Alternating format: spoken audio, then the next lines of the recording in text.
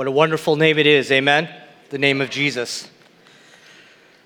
That's the name that we need to be remembering in these dark days. I was thinking this morning from Ephesians 5:15. It says this, "Be careful then how you live, not as unwise, but as wise, making the most of every opportunity because the days are evil." This last week, as we look out in our world, we can see that the days are getting darker, amen? But let me encourage you with this. It's because of the beautiful name of Jesus and what he has done on the cross of Calvary and his mission that will go forward that will bring light into these dark days, amen? And as the days get darker, his light in us shines brighter, amen? So there is great hope for this world because of what Jesus Christ has done. And this morning, we're going to continue our journey through the book of Acts, diving into Acts chapter 3. This chapter offers us a powerful lesson here this morning of being Spirit-empowered witnesses who are not only willing, but ready and available to be used by God for his divine purposes. You see, the book of Acts is a remarkable account of the early church's transformation and growth. It's a story about ordinary people transformed by the extraordinary power of God through the Holy Spirit. And we're going to dive in today in chapter 3, and we will witness a captivating story that amplifies what it means to be a Spirit-empowered witness in our own lives, in our own time here today. In Acts 2, Pastor Calvin was teaching through this. We witnessed the outpouring of the Holy Spirit at Pentecost, empowering the disciples to boldly proclaim the Gospels. But now in Acts 3, we are actually going to see the effect of the empowerment in action. But church, this is not just historical account. This is a lesson for us today.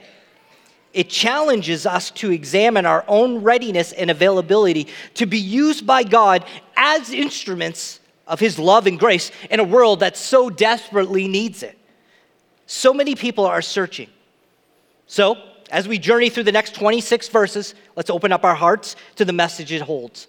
This message, when we peer through, is a message of empowerment. It's a message of availability and readiness to be used by the Holy Spirit in our daily lives. So let us explore how we can become Spirit-empowered witnesses who are always prepared to respond to the call of God and make a difference in the world around us. As we go through our text today, we will have 4 points, but I wanted to make it easy for us as a church to remember. So I came up with an acronym.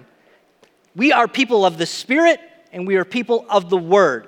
So to help us in our toolbox of discipleship, I use the acronym W.O.R.D, which stands for Watchful, Obedient, Redemptive, and Direct. So as we go through our text, I'm going to teach through those, and hopefully we can add another tool in our toolbox to be used by God as we go out and share his message of hope. Amen? You ready? All right, let's pray. Well, God, you call us a people of your very own. We have been bought with a price. We belong to you. And today, God, we want to thank you for your Holy Spirit that dwells powerfully in your children. In a world that is falling, you are calling people out of darkness into the wonderful, marvelous light of your Son, Jesus Christ. God, you are the hope of this world. And this morning, we declare you are the author of life. Oh God, you are the great Redeemer, and you have chosen us, your children, to be your Spirit-empowered witnesses. So I pray that you would help us learn from your holy word today. In Jesus' name, amen. If you have your Bibles, turn with me to Acts 3. I'm going to break up our reading. Usually we read the text all at one time, but I'm going to break up our reading into 4 sections, and I'm going to start with 1 to 11. So join me, Acts 3, 1 to 11. One day, Peter and John were going up to the temple at the time of prayer at 3 in the afternoon. Now, a man crippled from birth was being carried to the temple gates called Beautiful, where he was put every day to beg from those going into the temple courts. When he saw Peter and John about to enter, he asked them for money. Peter looked straight at him, as did John. Then Peter said, "Look at us." So the man gave them his attention, expecting to get something from them. Then Peter said, "Silver or gold I do not have, but what I have I give you. In the name of Jesus Christ of Nazareth, walk." Taking him by the right hand, he helped him up, and instantly the man's feet and ankles became strong. He jumped to his feet, and he began to walk. Then he went with them into the temple courts, walking and jumping and praising God. When all the people saw him walking and praising God, they recognized him as the same man who used to sit begging at the temple gates called Beautiful. And they were filled with wonder and amazement at what had happened to him. Let's pause there. So Peter and John are heading to the temple for the time of prayer.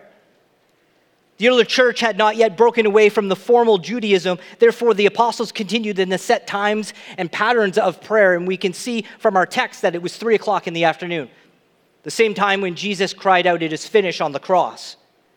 The guys are focused. They knew the power of prayer. There was one time when they were with Jesus and they asked Jesus, "Teach us to pray." So they knew that there was power in prayer. They knew that Jesus would often go off by himself and seek the Father's attention, would pray to the Father, and miracles would happen. Powerful things would happen. So the guys wanted to set the example for power through prayer. Pastor Kelvin taught us last week that the apostles in Acts 2 would gather and they would pray and they would break bread and they would teach and they would fellowship in each other's homes. And people were being added to the number daily. And the scripture says in Acts 2:42 in that section that many miracles were being done. So the guys are on a mission and they're focused. Hey guys, John, let's go. It's time to go. We have to get up to the temple. It's time to pray. But this day was very different. The scripture tells us that they encountered a man, a certain kind of man. The author, Luke, says this was a man who had been lame from birth. So this was a man who needed assistance every day to get to the temple. He couldn't go on his own. He needed to be carried. He would have been a burden to people who were carrying him there. His begging post was one of the most beautiful places in all of the city. And there is a historian, his name is Josephus. He was a secular historian of the time of Jesus, and he talks about this begging post where this man was laid. It tells us that the gate was 50 cubits high, which is 70 feet high, 75 feet high is these gates, 40 cubits wide, so it would be 60 feet wide. And he says that it was overlaid with Corinthian bronze. And it was such a work of art that it far exceeded in value the other gates that were plated with silver and set in gold. So this was the spot, this was the begging post where the beggar was put every day. So he would have been known by people. This was a major entrance into the temple. It's the backdrop of the beggar who had never once, since birth, was able to step forth in the temple. He could only go to the gates where he was placed. So the beggar sat on his mat and displayed his disability, and the scriptures teach us that he would beg for alms. Do you have a few cents to spare? And he probably did very well, because the Gospels share with us that the Pharisees loved to show off what they would give to the poor. So I'm sure this man in this place was an easy target for the religious elite to flex their prosperity and charity. But this day was different. This day, Peter and John were in line to go into prayer, to go into the temple to pray. And the beggar saw Peter and John, and he asked, "Can you spare some change?" And the scriptures record eye contact, expectation, and a response that changed his life. The scriptures says that Peter tells the man, "Look at us. Give me your attention. Focus up here." The expectation, the man was probably thinking he was going to get a few cents from them, but Peter's response changed this man's life forever.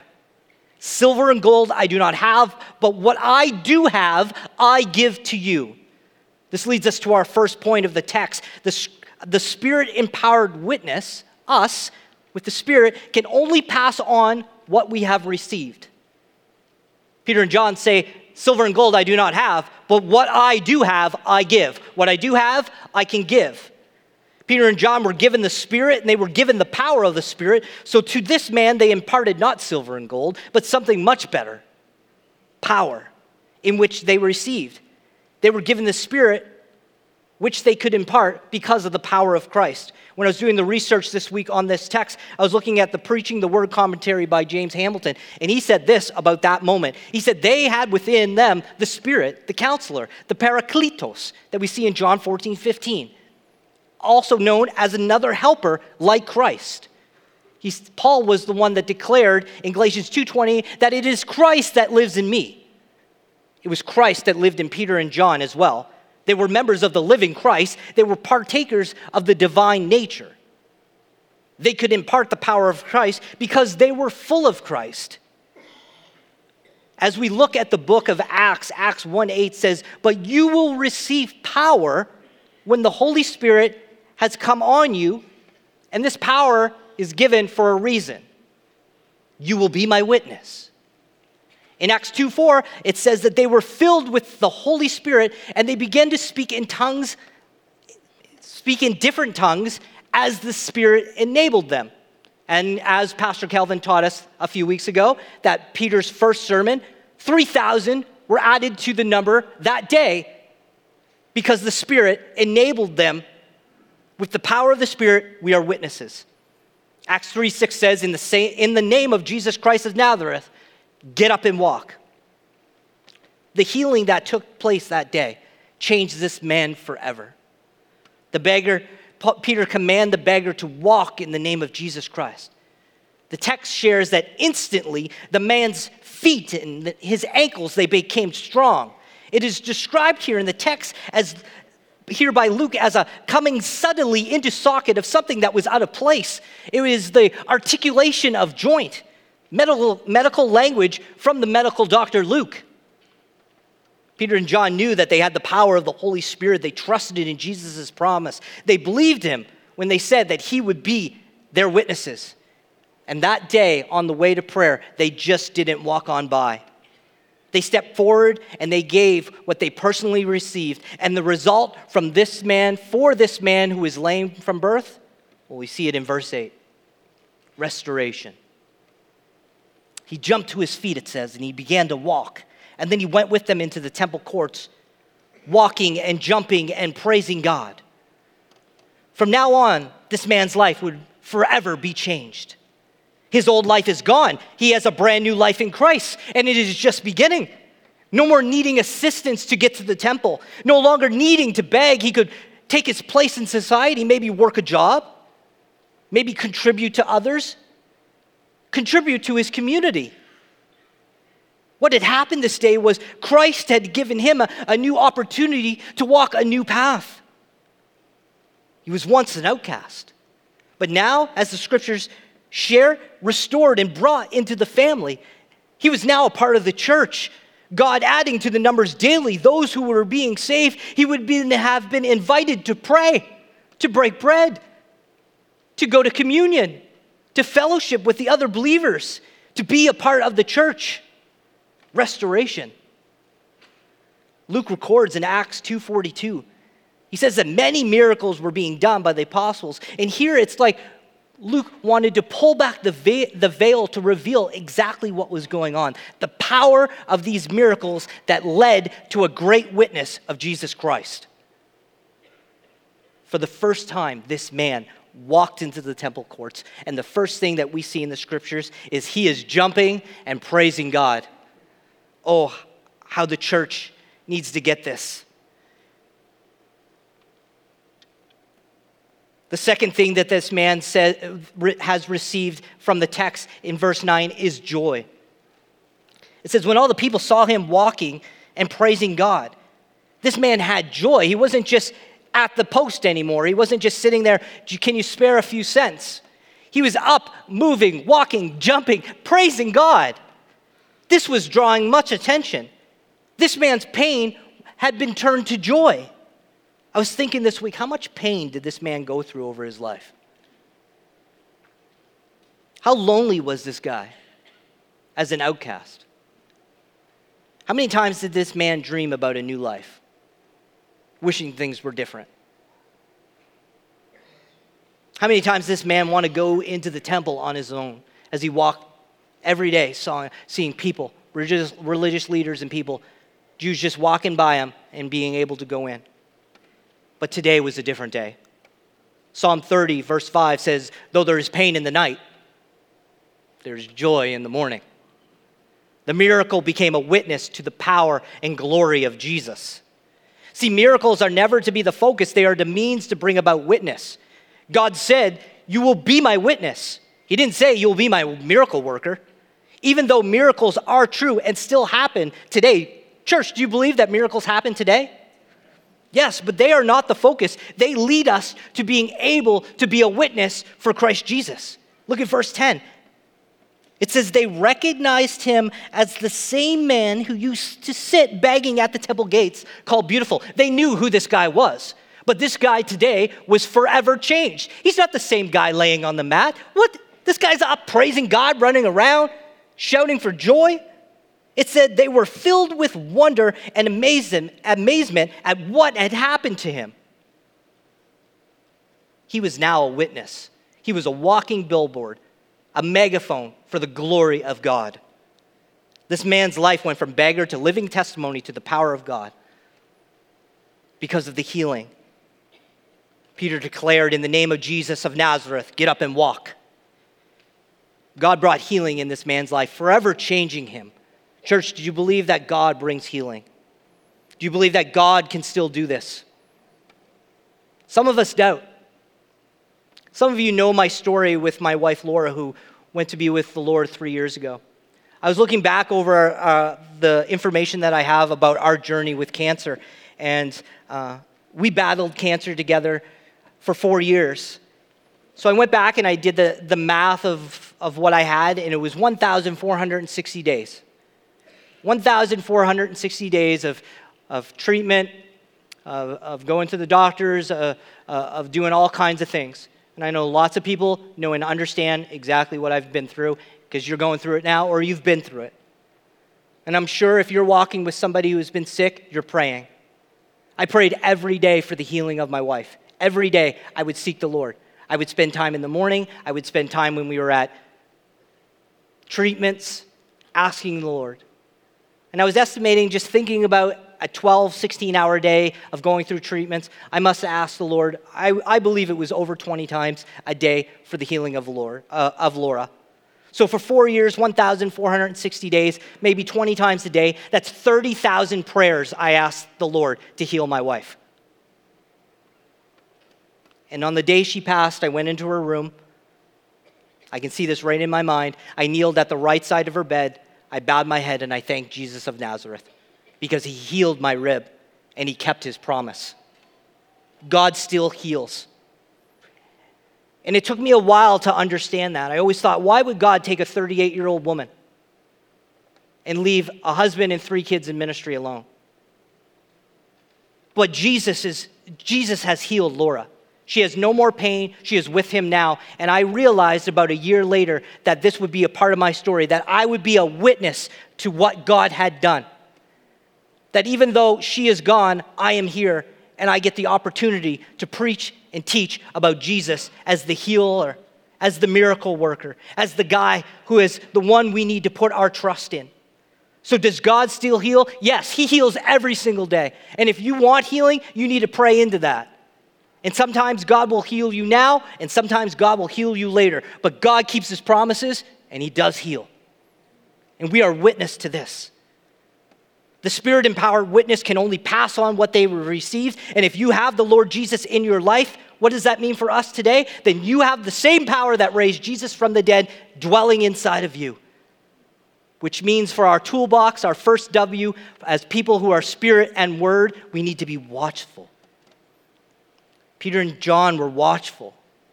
They were ready for the opportunity to be Christ's witnesses. They knew what they had. They had faith in Jesus, which was worth much more than a few pennies. It's worth much more than silver and gold. They knew and understood that they could change this man's life with what they possessed. We need to be watchful as the church, ready, available, looking for the opportunity to display the power of God that resides in us. After first service, you know how we go down, we pray for people. People were coming up to me and telling me about all the opportunity that they've had over the last couple of weeks to be a witness for God. Like, if that is happening in your life, please tell your pastors that. We want to rejoice with you and praise King Jesus. Because God will put all kinds of people in your pathway. But sometimes we're too busy. But we need to be watchful. Remembering that greater is he who is in me. At salvation, we receive the permanent indwelling of the Holy Spirit. We are on mission for God. And when we think of evangelism, we often think of premeditated. We often think people in our workplaces, family, people in our community. We often think, oh, I wish this person heard that sermon. Amen? Yeah, we think of that. But that's called premeditated evangelism. It's not wrong. It's what we do 99% of the time. But there's this 1%, these divine appointments that we pray for. We need to be watchful, looking, listening, living a witness. I didn't share this story in the first service, but I'll share it in the second service. Pastor Kelvin and I, a couple weeks ago, went out for dinner. We went out for lunch, and we were in line, eating, and Pastor Kelvin struck up a conversation with a man. Remember? And he was telling about his life, and he was trying to figure it out. He was a young adult, trying to figure out his life, and he was just restless. And at the end of the conversation, we're about to pay. He's making our food. Great conversation. Pastor Calvin looked at this man and he said, I pray that you experience the peace of Jesus Christ in your life. Because it's only the peace of Jesus Christ that really will be able to sort all of these things out. And I pray that you would experience the same peace that we have in Jesus Christ by giving your life to him. He looked for an opportunity and he just took it. Pastor Calvin that day was watchful, looking for the opportunity. The Spirit-empowered witness can only give what we have been given, and we've been given the Spirit. The second thing we see here is the Spirit-empowered witness is committed to telling the truth. Let's go back to our scriptures. Let's look at 11 through 16. Let's see what they have to say. Well, the beggar held on to Peter and John, and all the people were astonished. And they came running to the place called Solomon's Colonnade. When Peter saw this, he said to them, men of Israel, important language, why does this surprise you? Why do you stare at us as if by our own power or godliness we made this man walk? The God of Abraham, Isaac, and Jacob, the God of our fathers, has glorified his servant Jesus. You handed him over to be killed. You disowned him before Pilate. Though he had decided to let him go, you disowned the holy and righteous one. And you asked for a murderer to be released to you. You killed the author of life, but God raised him from the dead, and we are witnesses of this. And by faith in the name of Jesus, this man whom you see and know was made strong. It is Jesus' name and the faith that comes through him that has given this complete healing to him, as you all can see. The Spirit-empowered witness is committed to telling the truth. We see the healing of this man is now starting to draw attention from the people around in the temple. The text says the people were running towards him in a place called Solomon's Colonnade. And the scriptures say the man is holding on to Peter. And when you actually look at the language of that, it's actually almost like a police grip. Have you ever been in the grip of the police? You're like, no, I don't got to talk about that. I'll give you a quick story. I was in Israel, and we had a shopping day. I might have shared this before. We had a shopping day, so I went alone, and I met some people from Alabama. Like, I love Alabama football, so as soon as they said they were from Alabama, we were instant friends, and we were walking around the temple. Well, we were going around that day, and I was going down. If you know the underneath of the temple, there's all of these small passage corridor ways. We're talking. I'm not paying at all any attention of where I'm going. And then at one point, they said, okay, we're going to go this way. And I said, okay, see you later. God bless you. And I looked around, and I thought, I'm lost. I'm alone, and I'm lost. So I'll go straight. So I went down underneath, and I went into this open area, and it was where the Muslims prayed, and it was off limits to anybody except Muslims. Within 2 seconds, I had a female officer with an AK-47 on the front, 2 sidearms, grabbing me by the back, lifted me up like this. I was almost off my feet. She was smaller than me. She had me in a police grip. And I wasn't getting out. And she escorted me out of that area, yelling at me in multiple languages. I thought I was going to be in trouble. I'm like, I'm a pastor. I didn't know. But I wasn't getting away from this young lady who had me in a police grip. The man is holding on to Peter very tightly.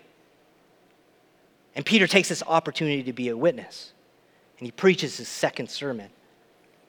Verse 12, he says that true power, this is his first point, I love it. True power comes from God, not man. Peter's preaching here. He says, fellow Israelites, we're going to come back to that statement in a little bit. He says, why does this surprise you? Why do you stare at us if by your own power or godliness, our own power or godliness, we made this man walk?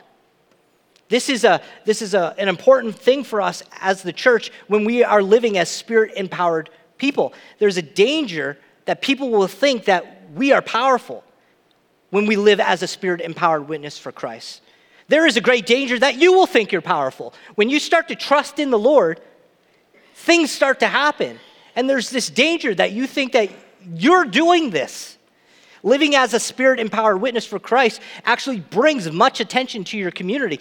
As God has said that we will be his witnesses, if we are committed to following with what the Great Commission says, to go out and make disciples, if we were to get up here and go out and look for opportunities being watchful, God will bring people into our pathway. People will start getting saved, and the community is going to wake up and say, what is going on? That's exactly what is happening here. The community is saying, what is going on? That guy used to sit at the begging post. I know him. Now he's jumping around. Living as a Spirit-empowered witness for Christ will actually bring much attention to your life. People will start asking you, are you powerful? What's going on? Do you have the ability to do this? Do you have the ability to do that? And Peter is saying that we must be obedient not to steal the glory and power of God by forgetting to share where that power comes from. True power comes only from God, not from man. Second point Peter expresses in verse 13 and 16 is this, that Jesus Christ is not dead.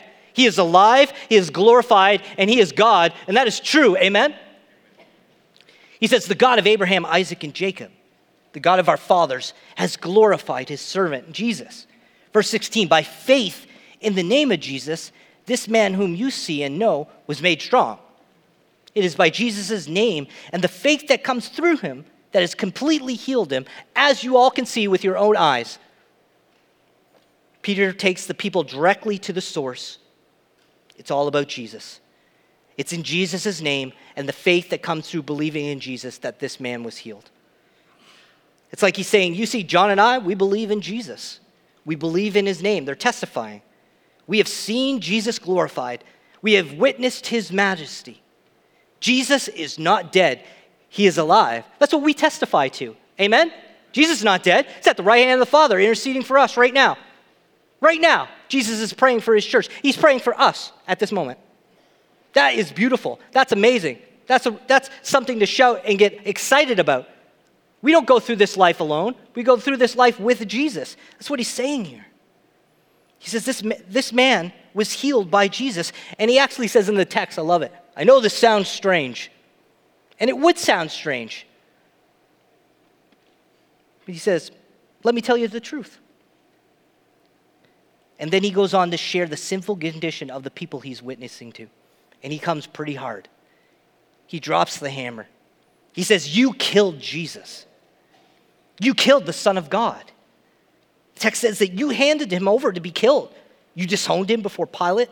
Though he had decided to let him go, you disowned the Holy One and Righteous One, and you asked for a murderer to be released from you. You killed the author of life, but God raised him from the dead. Verse 15 says, we are witnesses of this. He's also saying we are witnesses of your trespass, your treason, your sin. Peter is obedient in this moment to make sure he shares where the power comes from. It comes from Jesus, but he also takes a moment to point out sin in people.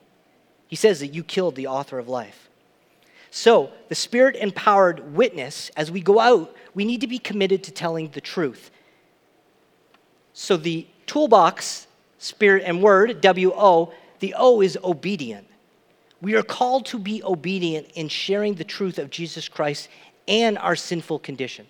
As we go out into the marketplace, as we go to work, as we go to our families, as we go into the community, we need to be obedient. We need to share that Jesus came on a rescue mission. For God so loved the world, he came. We have to talk about how Jesus lived a perfect life. 1 Peter 2:22 says, in him was no deceit. He lived a perfect life. And that he died. He died on our behalf. God made him who had no sin to be sin for us, so that in him we might become the righteousness of God.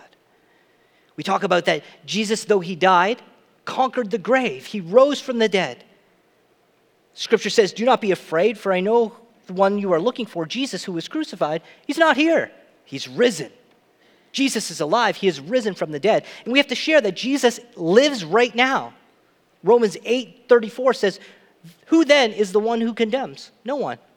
Christ Jesus, who died, more than that, was raised to life, is at the right hand of God and is interceding for us right now.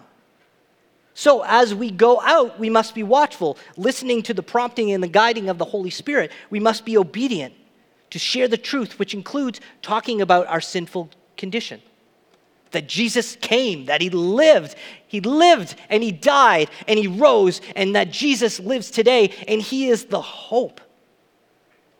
That's our next point. The Spirit-empowered witness offers hope. Let's look at our text and see what Peter has to say. Verse 17. Look at this language. Now, brothers. I'm going to come to that in a second. Now, brothers, I know that you acted in ignorance, as did your leaders. But this is how God fulfilled what he had foretold through all the prophets, saying that his Christ would suffer. Verse 19, repent then and turn to God so that your sins may be wiped out, that times of refreshing may come from the Lord, and that he may send the Christ who has been appointed for you, even Jesus. He must remain in heaven until the time comes for God to restore everything, as he promised long ago through his holy prophets.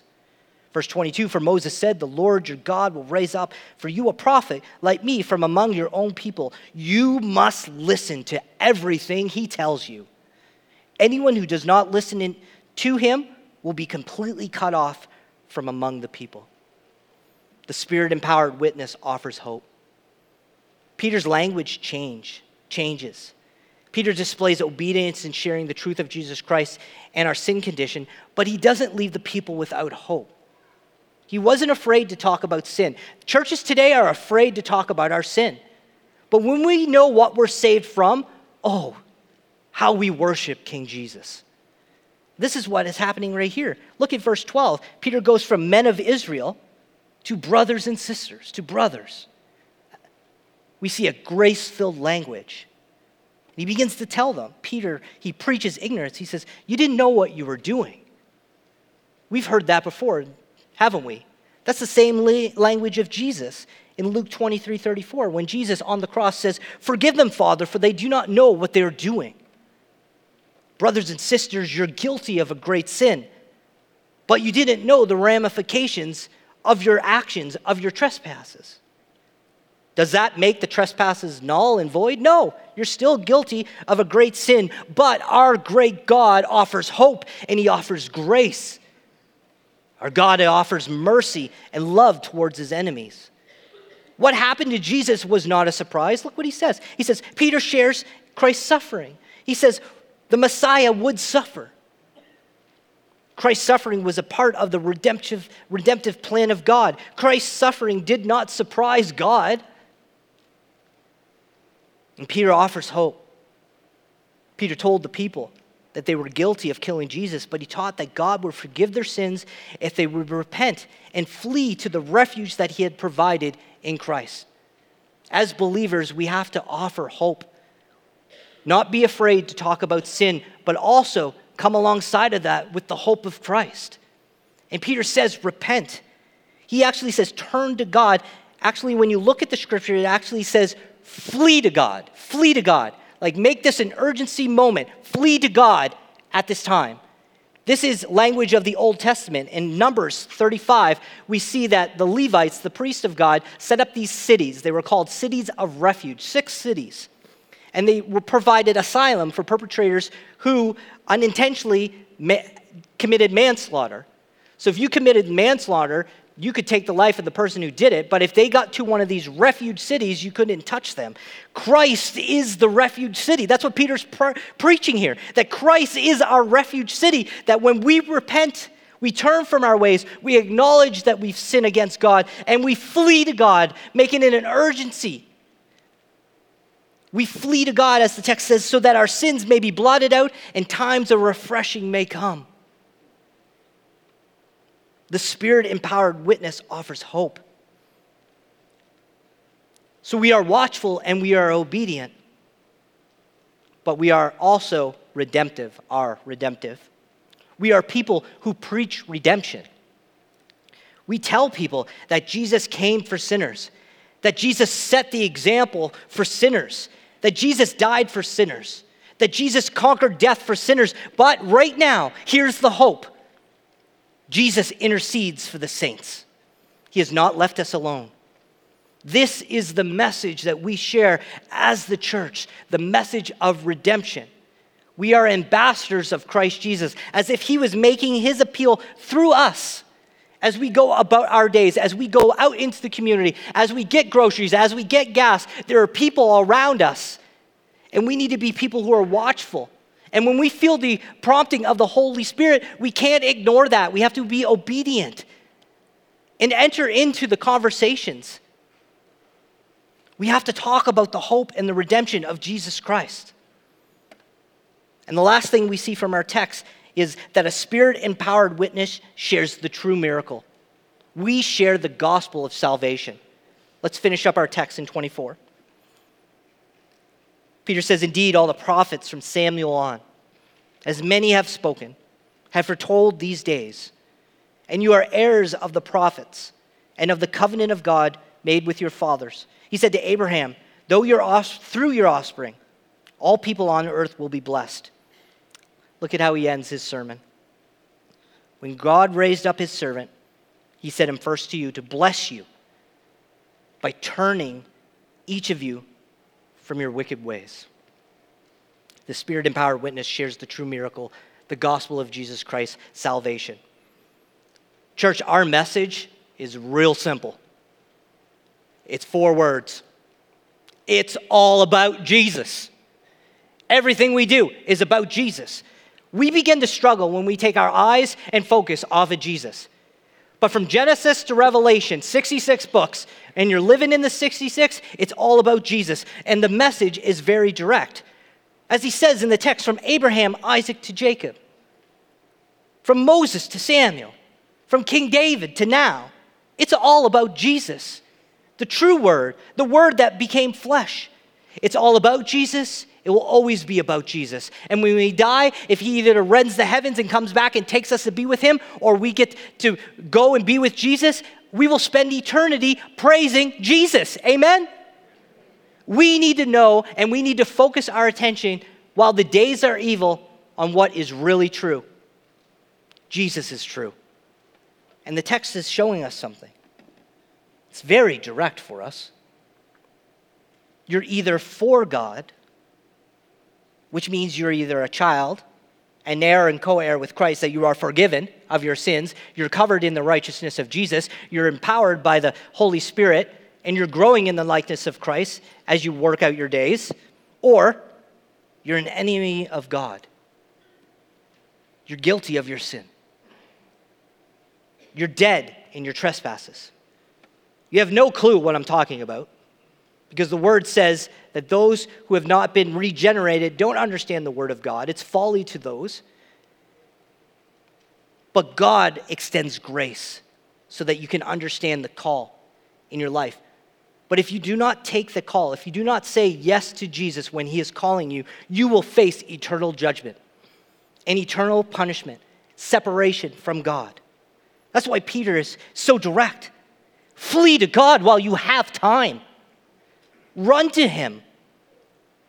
Verse 23, it says that anyone who does not listen to the prophet will be completely cut off from the people. Church, it's all about Jesus. It's all about salvation. The whole book is the good news of Jesus Christ, his love for a people who chose to betray him, and he set forth a redemption plan, giving his own life as a ransom for his people. The risen King Jesus comes with salvation. The gospel message is the same today as it was at the very beginning. We may not have been around for Peter's second sermon, but it is still true. There has been millions upon millions who have heard the good news, just like us, hearing the good news here today, and believed the gospel is for everyone. Verse 26 gives us a direct warning. Turn from your wicked ways and trust in the Lord Jesus for salvation. We need to be people who are direct. Direct. Church, we must not be afraid to tell people the good news of Jesus Christ in a direct way. We must not be afraid to ask, do you know the Lord Jesus? We kind of assume just because we come in here that everyone is saved. But everyone is not saved who come here. We have visitors every day, every week coming into our church. And we need to be a people that are not afraid to say, do you know the Lord Jesus? Is he the Lord of your life? And if not, why not? Let me share the gospel with you.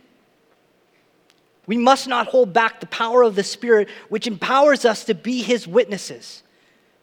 You see, the miracle of the lame beggar was never about the beggar. He benefited, but it was all about the witness. You see, the Holy Spirit in our lives empowers us to be his witnesses. We are witnesses for Jesus. We get to tell of his great power. We get to share of our hope and faith in his name, the name above all names, to the whole world. We are Spirit-empowered witnesses, and we must be watchful, listening to the prompting and guiding of the Holy Spirit. We must be obedient to share the truth. We must be people who are redemptive, offering hope. And we must be direct, share the gospel of Jesus Christ with the whole world. Acts 1:8 says, but you will receive power from the Holy Spirit when the Holy Spirit comes on you, and you will be my witnesses in Jerusalem and in all of Judea and Samaria and to the ends of the earth. As you sit here today, in a few moments, you're going to get up and you're going to go about your day. And exactly what Jesus declared, if you have the Holy Spirit, you are God's witness to the very ends of the world. And something is happening here. The whole world is coming here. We don't have to go around the world anymore. We need to. We still do missions, but people are landing here from all over the world. And God says, you're my witness. The same power is available to us today. So my final plea with us is, come, give your life to Jesus and get on mission. Amen? God has work for us to do. Let's pray. God, I want to thank you for your Holy Spirit who dwells within the believer. God, this morning I want to thank you for your holy word that never returns to you void. I want to ask you, God, to call out those who you want to save right now. Give them your Holy Spirit. God, as they feel that prompting in their heart right now, may they be obedient to you. Your word says, do not harden your heart. The day of salvation is here. So God, I want to pray for the obedience of those. Give them the courage to say yes to you, Lord Jesus. God, I want to pray today for those who are here that need healing. I believe that you're a God of healing. I want to pray for those who need your care. Bring in those who've been lonely and alone for so long. Help them to know and realize and understand that they are a part of the church, the fellowship, that they are called to be on mission. God, I want to pray that you would begin a new work in the lives of many today. And I pray and ask you to speak to your church now and call forth those who will begin to be watchful, observant, redemptive, and direct. I ask these things for your name's sake and for your glory, God. It's all about you, Jesus. I pray that you would bend your ear down as we worship you now. Please come and minister to us as we sing to you. In Jesus' name we pray. Amen. Pastor Jordan, thank you for leading us in that song. That song's called The Goodness of Jesus, and it is true. The goodness of Jesus. Come, you weary hearts, now to Jesus. It says, come, you anxious hearts, now and see. There is perfect love and comfort in your tears. Come and rest here in this wonderful place. If you do not know the Lord Jesus Christ, I invite you to taste and see the goodness of Jesus. The word says, if you call on the name of the Lord, you will be saved. Call upon him now. Invite him to be the Lord of your life. He sees you. He's calling you. For us who have tasted and we know the goodness of Jesus, I invite you to be people of the Word, a people who are watchful and obedient, people that are redemptive and direct, remembering that the same power that raised Christ from the dead lives in us. And it is by faith in the name of Jesus that we can do anything. We believe. I declare we believe. We have faith. We have his power to complete this mission. The mission is possible. We will be his witnesses to the very ends of the world. So let's look for people in our pathway. Let's be obedient to stop and share. Let's tell the truth about Jesus and the human condition of sin. Let us be direct in asking, do you know King Jesus? And may the results be God adding to Calvary and the kingdom those who are being saved so that they may be discipled. The Word of God says the harvest is plentiful. And I believe the workers have shown up. We're here. So let's go and make disciples for King Jesus. Amen. Your pastors will be down front to pray with you. If you made a commitment to the Lord Jesus, if you have made him the Lord of your life, come share that with us so that we can pray with you, give you a resource. If you just need prayer, come, we will meet you at the front. If you're new to us, it's your first time ever, we want to encourage you to take a card from the seat, fill that out, go to our connections room. We have some pastors in there that want to bless you, give you a gift, and just connect with you. I hope you have a great day. God bless you. Amen.